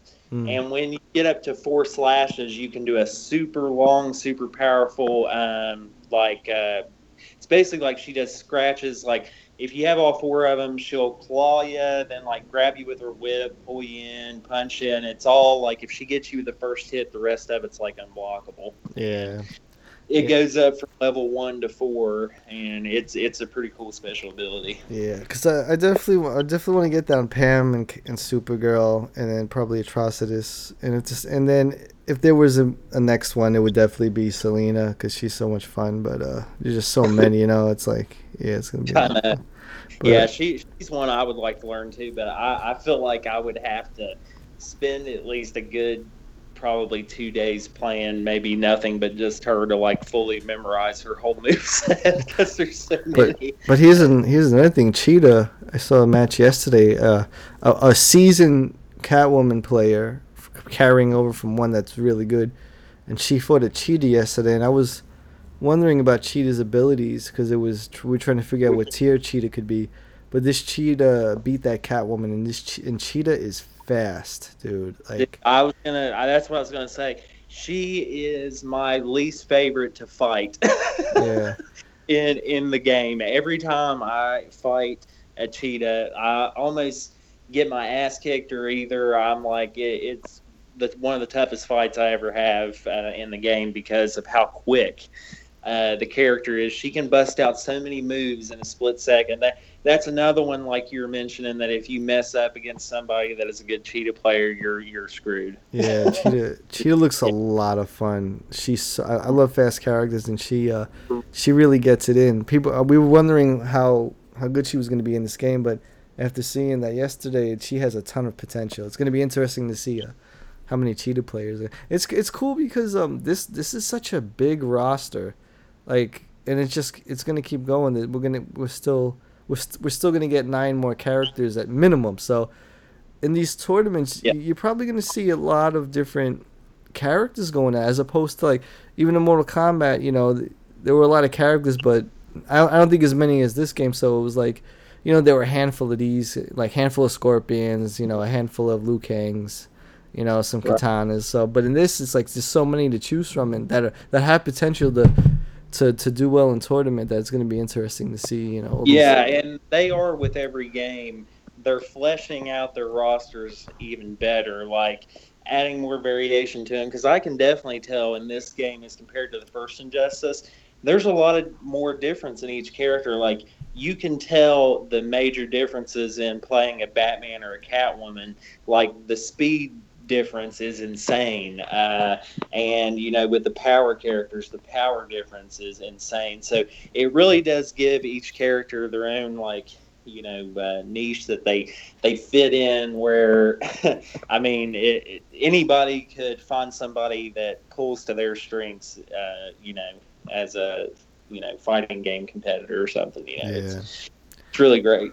Definitely. Next up, Cyborg. I'm guessing he's similar to the first one. I never played Cyborg. Yeah, I hate Cyborg. Yeah. I'm not going to sugarcoat it. I've never been a fan of the character, and I'm not a fan of him in the game. Yeah. He doesn't have too much move variation, really. He does have a better special ability in this one that I like, where he can summon drones, which he can do like a overhead one. He can have one run across the ground, come from behind. You know, that's like his special ability, which would be more handy than what he had before. But I'm just not a fan of his moveset at all, or the character, so I probably won't ever really use him. But there might be people that really, really like him. So yeah. The next one, this is who's going to be at Nightmares. Dr. Fate, and Dr. Fate is this fucking guy, dude. he's interesting, man, because he's got some moves too that don't even go out for damage, but he can like put out these crosses that like boost his health. Like if he stands in them, it can build his health back up, or he can use some that drops the opponent's health while he's got him, you know, opened up on the level or something. He's got some really neat moves that are. You're going to see a lot of Dr. Fate fans on the boards because they keep using that fast. His projectile's so fast. Yeah, he's another one I was really glad that they put in the game. Oh, he's awesome, but he's going to be a pain in the ass to fight. Like, you could tell. He is. He's got a lot of good moves. It's very different with him. It's all his movements are like almost like teleporting. It's pretty cool how they designed him. They were really true to his character. Yeah, they were. He's like the new Ermac, if you ask me. Yeah, pretty much. That's a good comparison. Yeah. I fucking hate Ermac. I like Dr. Fate, but I fucking hate. He was always one of my favorites to play as an MK, but yeah, he's a bitch to fight for sure. Then we get Green Lantern, Hal Jordan, very similar to Injustice 1, I believe. Yeah, he also got some updated moves. That's why I don't know what happened with Batman, man. Like, all these returning characters got at least a few new moves. Hal, notably, I know one that he got is he can send like a I don't know really what you call it. It's almost has like a bowling ball type effect. Like, he throws a construct across the ground that goes across the bottom of the level to do some low attacks. He didn't have that in the first game. He's still got, which I like, which I would kind of compare him to Ermac too, because he's got that like how Ermac had the telelift where he could put his hand out and he would catch him in this like portal and slam him on the ground. You know, Green Lantern still got that from the last game. He's got a pretty badass super attack in this one too that I thought was better than the one in the first one, where he like gets in the construct battle suit and like shoots him with the big cannon and stuff. But yeah, he's fun to play as. I like him. I do enjoy playing as him. I wouldn't say he's one of my favorites, but he is fun to play as for sure. And one thing I like too that I noticed with his gear today, which is another cool little detail they did, was like he can wear like helmet gear. And in the beginning where they do their intros with the voices, if he's wearing a helmet, they even did with the voice actor where it sounds like the voice actor's wearing a helmet. It has an echo when he talks. Oh, that's sweet. That's pretty cool. Yeah, which I thought was a cool detail. And then for Lantern fans too, there's a lot of customizing options with him too on the gear where you can make him any lantern. That's awesome. Yeah, red, yellow, pink, blue. That's cool. Yeah. And it even changes the color of his constructs too, which is awesome. Yeah, he has good supers too. The new super is just as good as the old super. I like both of them. Yeah. Super. Mm-hmm. Then we got Firestorm, who I played in the story. I wasn't really interested in this character. I think he feels kind of limited to me. I don't know. Yet again, I felt like they kind of went more based on the character from Legends of Tomorrow than the comic version. Yeah. I felt like the Firestorm in this game acts a lot more like the character on the show as opposed to the comics, which I'm not a big fan of Legends of Tomorrow. But, I mean, he's got some good attacks and stuff, too. He has a really interesting special ability, which is different from the others, where his aura turns from red to blue, but whenever you have that active, it adds a little bit of a damage buff, but it also refills your health bar. So I think he'll be good for characters to master too, because, if you're getting low on health, towards the end of a match and you put that special ability on and you're able to put pressure on somebody, you can be rebuilding your health while you're doing that. So that'll be a handy ability too for anybody that could master him or something. You got Green Arrow. I'm guessing it's similar to the first one as well. A couple of new buffs. Yeah. He had some. I actually think he did pretty much have the same moves. I think he got the same treatment as Batman. He got a new super attack, but he had the exact same special abilities where he could just basically shoot arrows, and he could switch them to fire, ice, or electric arrows. His special moves are basically the same. I know you don't like Green Arrow at all, but I do. I have fun playing with him. I like his combos and stuff. I'm able to chain together some pretty good combos with him, and I have fun with him. But he looks like he could be fun. Yeah, like the same as the first game, pretty much. Yeah. Black Adam, man.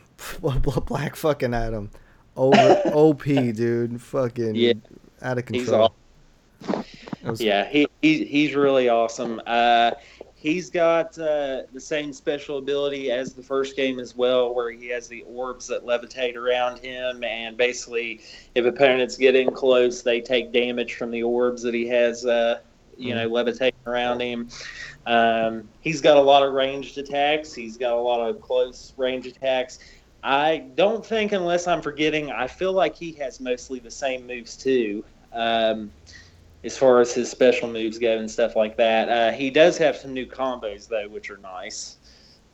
He has some that end in grabs and stuff, which I like because they deal a little bit more damage than your traditional hit combos and stuff, so they're nice. Yeah, he's going to be a lot in the tournament. You're going to see him around a lot. A lot of people are going to use him because he's really overpowered in this one. But he's good. Just the pain.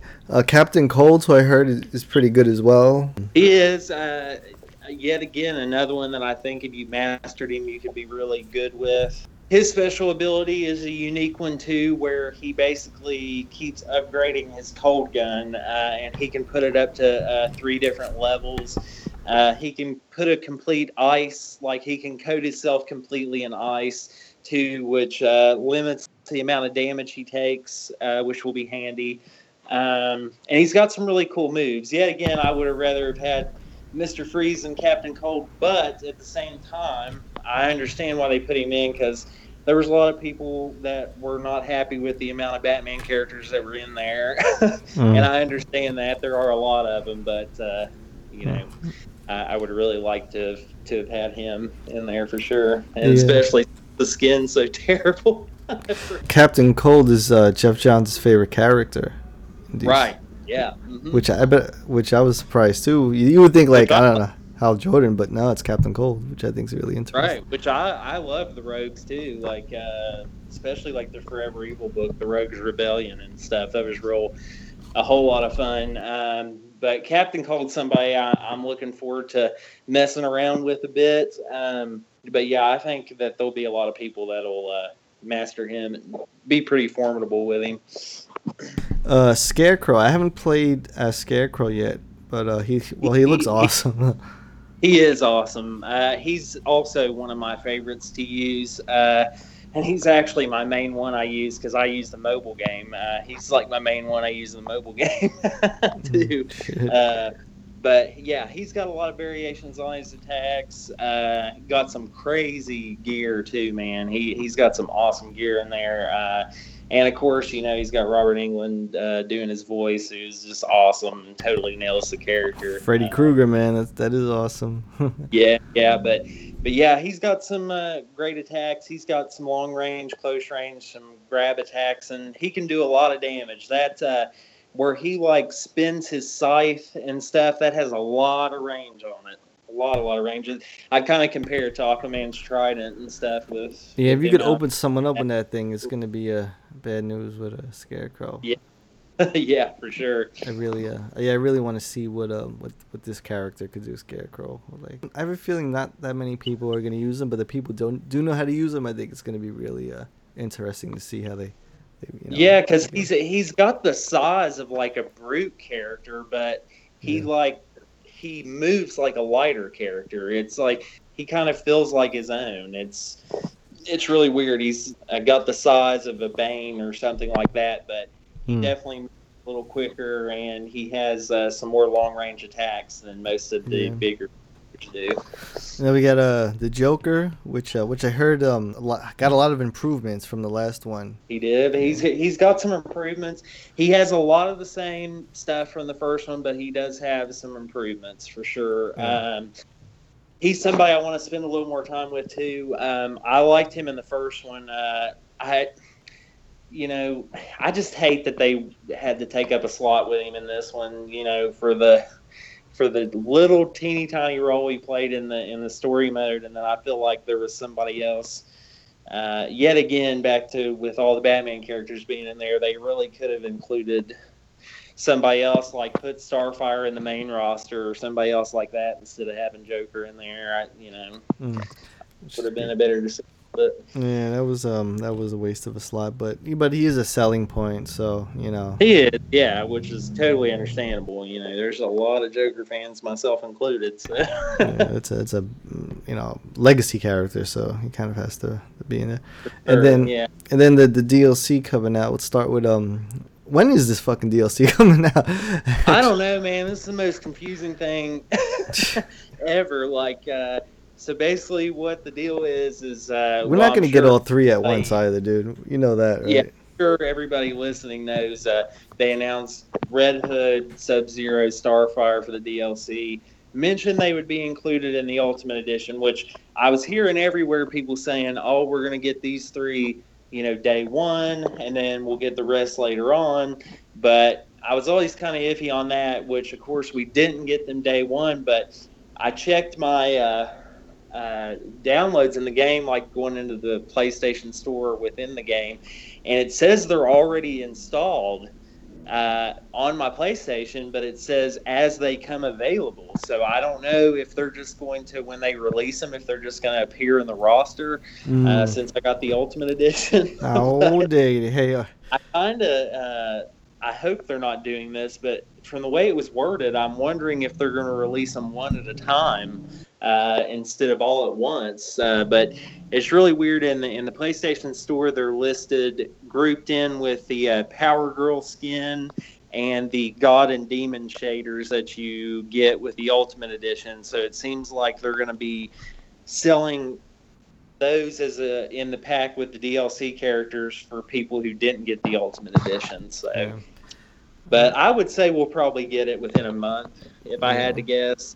Yeah. We got a Red Hood. Who, yeah. I think Red Hood's gonna be really good. I think he's gonna be. I do too, and I'm hoping that they'll kind of, since Deadshot's in there, like I've said before, I kind of hope they base him.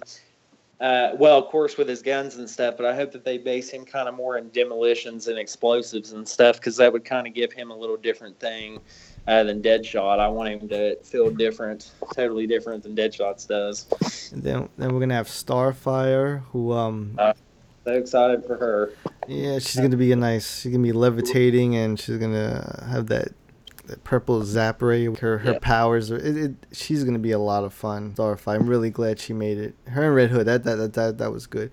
And then we got Sub-Zero, which is cool. You knew we were. I mean, it's no surprise. We knew we were gonna get Sub-Zero. Right. That's what I was saying. A lot of people were mad about that, but same thing I said was, we knew we were getting a Mortal Kombat character in this game. They did it with the last one, and they did the poll for a Mortal Kombat character not long after it was announced. So if we got one, I'm glad it's Sub-Zero because he's my favorite from Mortal Kombat. So I'm excited to play as him. If we had to get an MK character, I'm glad it was him. Yeah. Well, he's a legacy character too, but I don't know, the design. I'm kind of like. Yeah. I'm not big on Jim Lee's design just for the fact the only part of it that I hate is I don't like. He looks like he has scales, like ice scales on his arm. I wish they would have took the MKX skin. That design that was really good. MKX, his just original design it's probably one of my favorite looks for him ever. Was just his default suit in MKX. And we better get Spawn, boy. That's all I'm gonna say. We have got to get him. I mean, I hope so too. But yet again, for anybody on here that does not know, don't worry about Raiden being a DLC character. That was just NetherRealm trolling everybody. So, which I kind of figured, but his shadow's been removed from the DLC thing, and plus, they'd be crazy to put 2 Mortal Kombat characters in. So. Yeah, Black Manta will be cool. I could dig Black Manta. I think they will do him because I've still seen his shadow like on the teaser things, and he was really requested, really highly requested. So I could totally see him making it. And also, like they did with MKX, I look for them to probably do more DLC characters after the initial 9. They'll probably do a Fight Pack 2 or something like that, to extend the game even further. That's a lot of characters, man. What are we standing at now with the 9 DLC? I'm trying to think. I think there's 30 some in the game, I think. And then you add the 9 DLCs, and then if they did more, God, we'd be probably bordering in the upper 40s, 50s, something like that. All right, it's 38. It's 38 with the 9 DLC, so just 2 shy of 40. That's a lot. Yeah, in the 30s. And then if they do it again, it would be if they did like 9 more, which would be crazy if they did that, but they might to match the first Fight Pack. That would put us close to 50. Well, you know what it's tricky because I think, all right, in Mortal Kombat you had less characters, but each character had a different variation, which makes a big difference. Yeah, in MKX you had 3 variations for every character, so that was basically like 3 in 1. Yeah, so that's a lot. Yeah. So with this game, they were able to flesh the roster out more because they didn't do so much of the variations, and it's nice because it makes MKX and Injustice feel even more apart. Now, Mortal Kombat, the characters. It's zoomed in. The characters are bigger in Mortal Kombat, and they're much more detailed and realistic, as opposed to Injustice, where the characters are smaller, but that makes the atmosphere bigger. The backgrounds are bigger, and I think that's because they want to give Injustice more of a comic book aesthetic. You know what I mean? Like, yeah, yeah, and it's a lot different than which is cool because I don't want the 2 different universes being similar. I'd rather them be in the universes that they should be in there with their look and their style and everything. So. And yeah, that's what I appreciate with those. Whereas like I like that they differentiate so much with their fighting game series because it's like the Street Fighter and the Marvel vs. Capcoms, they look exactly the same and they play exactly the same. Which, I mean, no disrespect to fans of that, because I loved Street Fighter when I was younger. I'm not throwing shade at a fan. I did too, but man, Street Fighter 5, man, was just yeah, it was terrible. That was tough, man. Yeah, just my opinion, but I thought it was just releasing an incomplete game was just such a slap in the face that they were trying to get people to pay for characters that should have been in the first place, and there was no regular story mode, and oh man, it's just. Yeah, they added that on after the fact, but it's nice that they're fleshing out their different franchises so well. NetherRealm does a great job of that, and NetherRealm have been killing it on their story modes lately. Like, I can't believe it. Like, this story mode was fun as hell. Like, it really was. Injustice 2's story mode was probably, as fun to me as any of the Arkham games have been. It's not as long or anything like that, but I still had a blast doing it. Yeah, story mode was really impressive, especially with this new one. It was really good. And I gotta admit, the Ultimate Edition, when you pre-order, that steelbook is the best steelbook I've ever seen in my life. It is, and it's epic. It's got some amazing artwork on it. It's nice how they got. I've actually got mine right now with the Batman on the front and then Superman on the back. You ain't got no smudges on that, right, boy, man? No smudges. That's right. Nice, man. Yeah, you got the Gotham skyline behind Batman, and then you get the Daily Planet behind Superman. You know what? I wouldn't even mind one. The one with Supergirl is gorgeous. I know. I wish they had that on there. And then I love how on the inside of the case it's got that nice mural. That they did of all the characters fighting. And Catwoman's fighting Superman. It's so awesome. Yeah. So crazy. Which that was, that's another thing I love that they did with their story mode too, was covering their tracks with because I remember when the first game came out, the biggest thing for like people that want to be like have even just a fight game be believable. Like I'd hear people saying like, "Oh, I can't play that game. There's no way I could believe that Catwoman could smack Superman through a wall, or whatever." But then in the comic, they're like, they're taking, special pills that give them Kryptonian abilities. So that's how they're able to hold their own with these superpowered characters. Yeah, pretty much, yeah. Yeah, so I was like, that was a great idea. It throws it out so you can throw some of that, unbelievable feelings out of the window. So. I almost wish that it could be, like, if you could take characters from Injustice 1 and put them in Injustice 2, like a transfer almost, if that makes sense. You know what I mean? Like, that's what I was saying, man. I wish that they would have let you do that. Like you could use, because that's what I was so amazed by. I thought for sure that like some of the DLC characters from 1 would be in the main roster of 2. Like Zatanna and Martian Manhunter and stuff like that. Because I'm a big fan of both of those characters, and I would have loved to have had them in this game. But NetherRealm, of course, said, like, none of the DLC characters from 1 will be DLC in 2 because we don't want to charge for the same character twice. Yeah. But I totally understand that, but it's like, why not make a patch to where you could just transfer the DLC exactly. to the second one? Because there was, and I can't remember, I've been racking my brain trying to remember which one it was, but there is a game, I'm trying to remember, that it wasn't a fighting game necessarily, but they did a patch for it to where you could bring some of the characters and some of your saved data from the first game over to the second game. Right, yeah. So you didn't lose any of your stuff. And, I mean, that would be a great idea for Injustice. Yeah, carryover would have been nice. Because, like, at this point in DC, for my female characters, my three favorite baddies are the Sirens, of course. And my 3 favorite heroines are Wonder Woman, Starfire, and Zatanna, and with just one Zatanna short of all 6 of them in one game. So I was like, oh, that would have been pretty. Yeah, that's the truth, man. And it's something that they could afford to do with all the, because man, I mean, they've got all these DLC characters coming that they're going to get the cash from, and then you can buy currency on there, like you can buy the source crystals and stuff. Like if you don't want to spend all that time grinding, like you can buy huge amounts of them. So.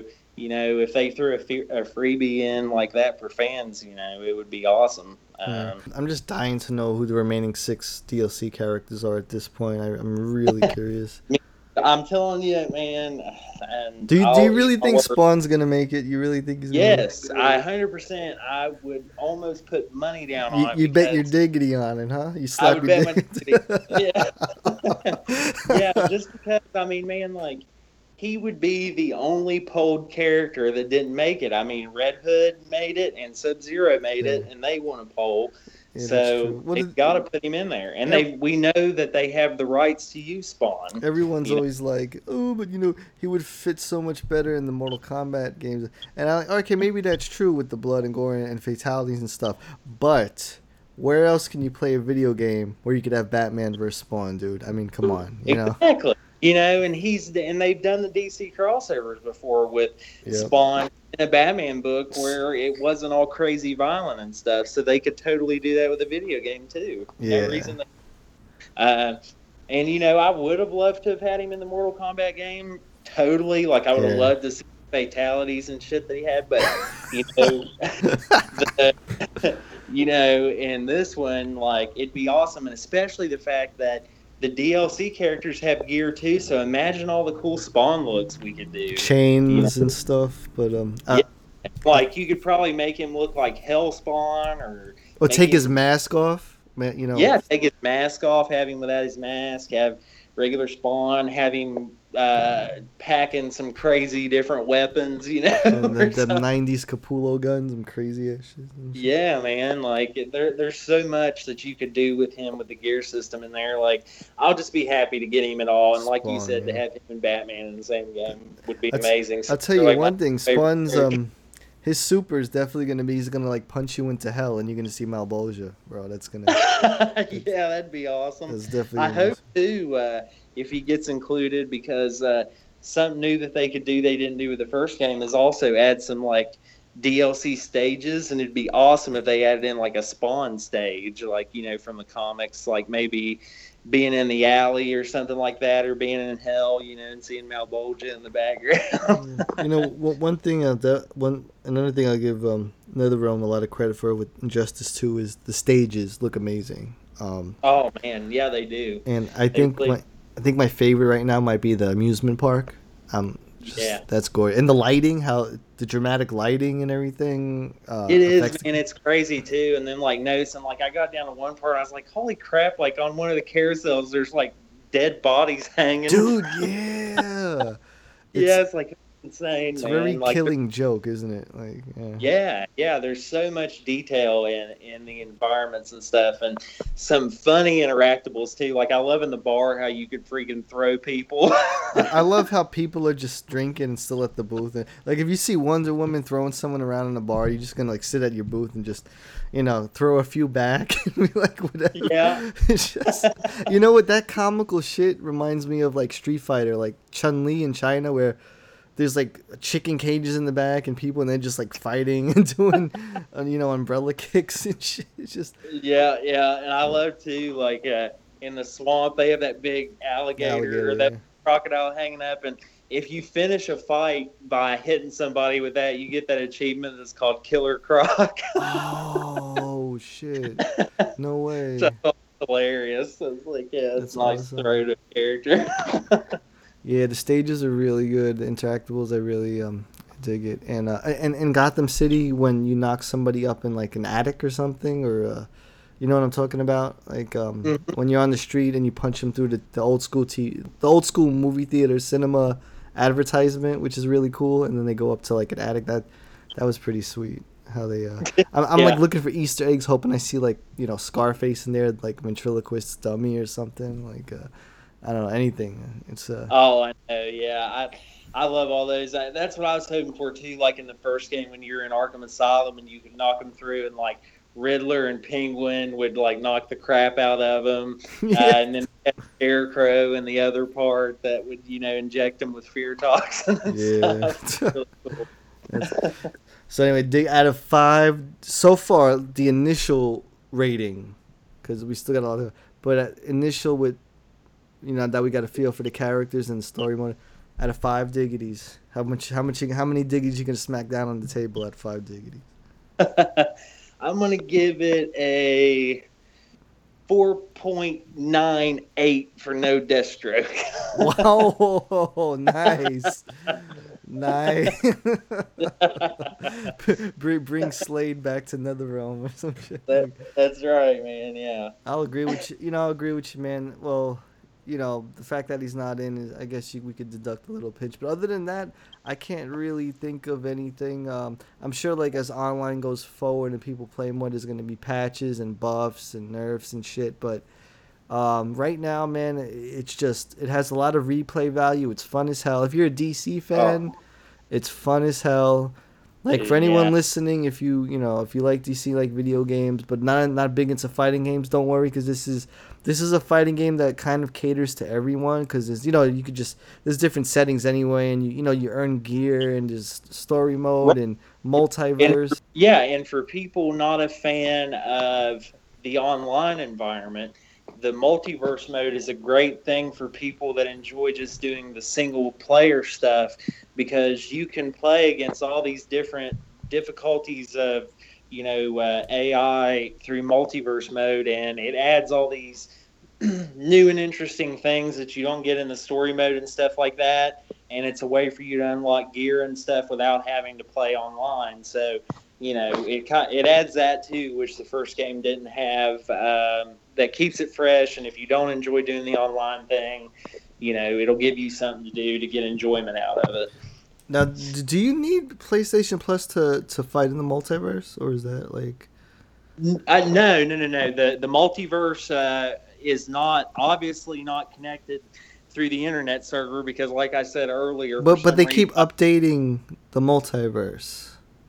They do, yeah. But earlier when I got in, and my guilds and my online was locked up and I couldn't use them, my multiverse stuff was still going. Like, it even still had the countdown clocks going for whenever it switched to a different universe. So I don't know how that runs, because it's weird that my online wasn't working, but my multiverse was working. Do you mean your internet connection or your PlayStation Network connection? Like, it was like the Injustice 2 server was down. Right. On my, oh, okay. Yeah. I still had an internet, like I could still get on PlayStation Network, but my online and my guilds were red, and I couldn't click on them, and it says not connected to the server, but my multiverse still worked. I could still get into it. So it seems like it's not running off the same server as the online play and stuff like that is. Yeah. Yeah. Well, that's a good one. And before we get out of here, who are your mains going to be? Who do you think your mains are going to be? Well, let's see here. I mean, I enjoy playing with Batman, but I'd say, aside from him, my favorites have been, let's see here, I'd say Flash is one, Supergirl is one, and who would I say for my other one that I've really liked playing? I'd probably say Robin. I've liked Robin, Supergirl, and Flash a lot as of the moment. They've been who I've had a lot of fun playing with. Yeah, those are interesting choices, actually. That's going to do it for the initial review of Injustice 2 as we just get, as we're just getting started and, earning that gear and building rank for the characters and whatnot. But so far, so good. Story mode is excellent, and definitely check it out if you're a DC fan, a video game fan, fighting game fan, or any of it. And I'm sure there's a ton of YouTube videos online if you want to check it out as well. But as usual, Diggity, you know how to take us on out of here, boy. Where the fuck is Scott? Hey, Gotham dwellers. Make sure to stop everything right now and subscribe to Bat Force Radio. We can be found on iTunes and SoundCloud. Don't miss out. Guaranteed to satisfy all of your Batman and DC needs.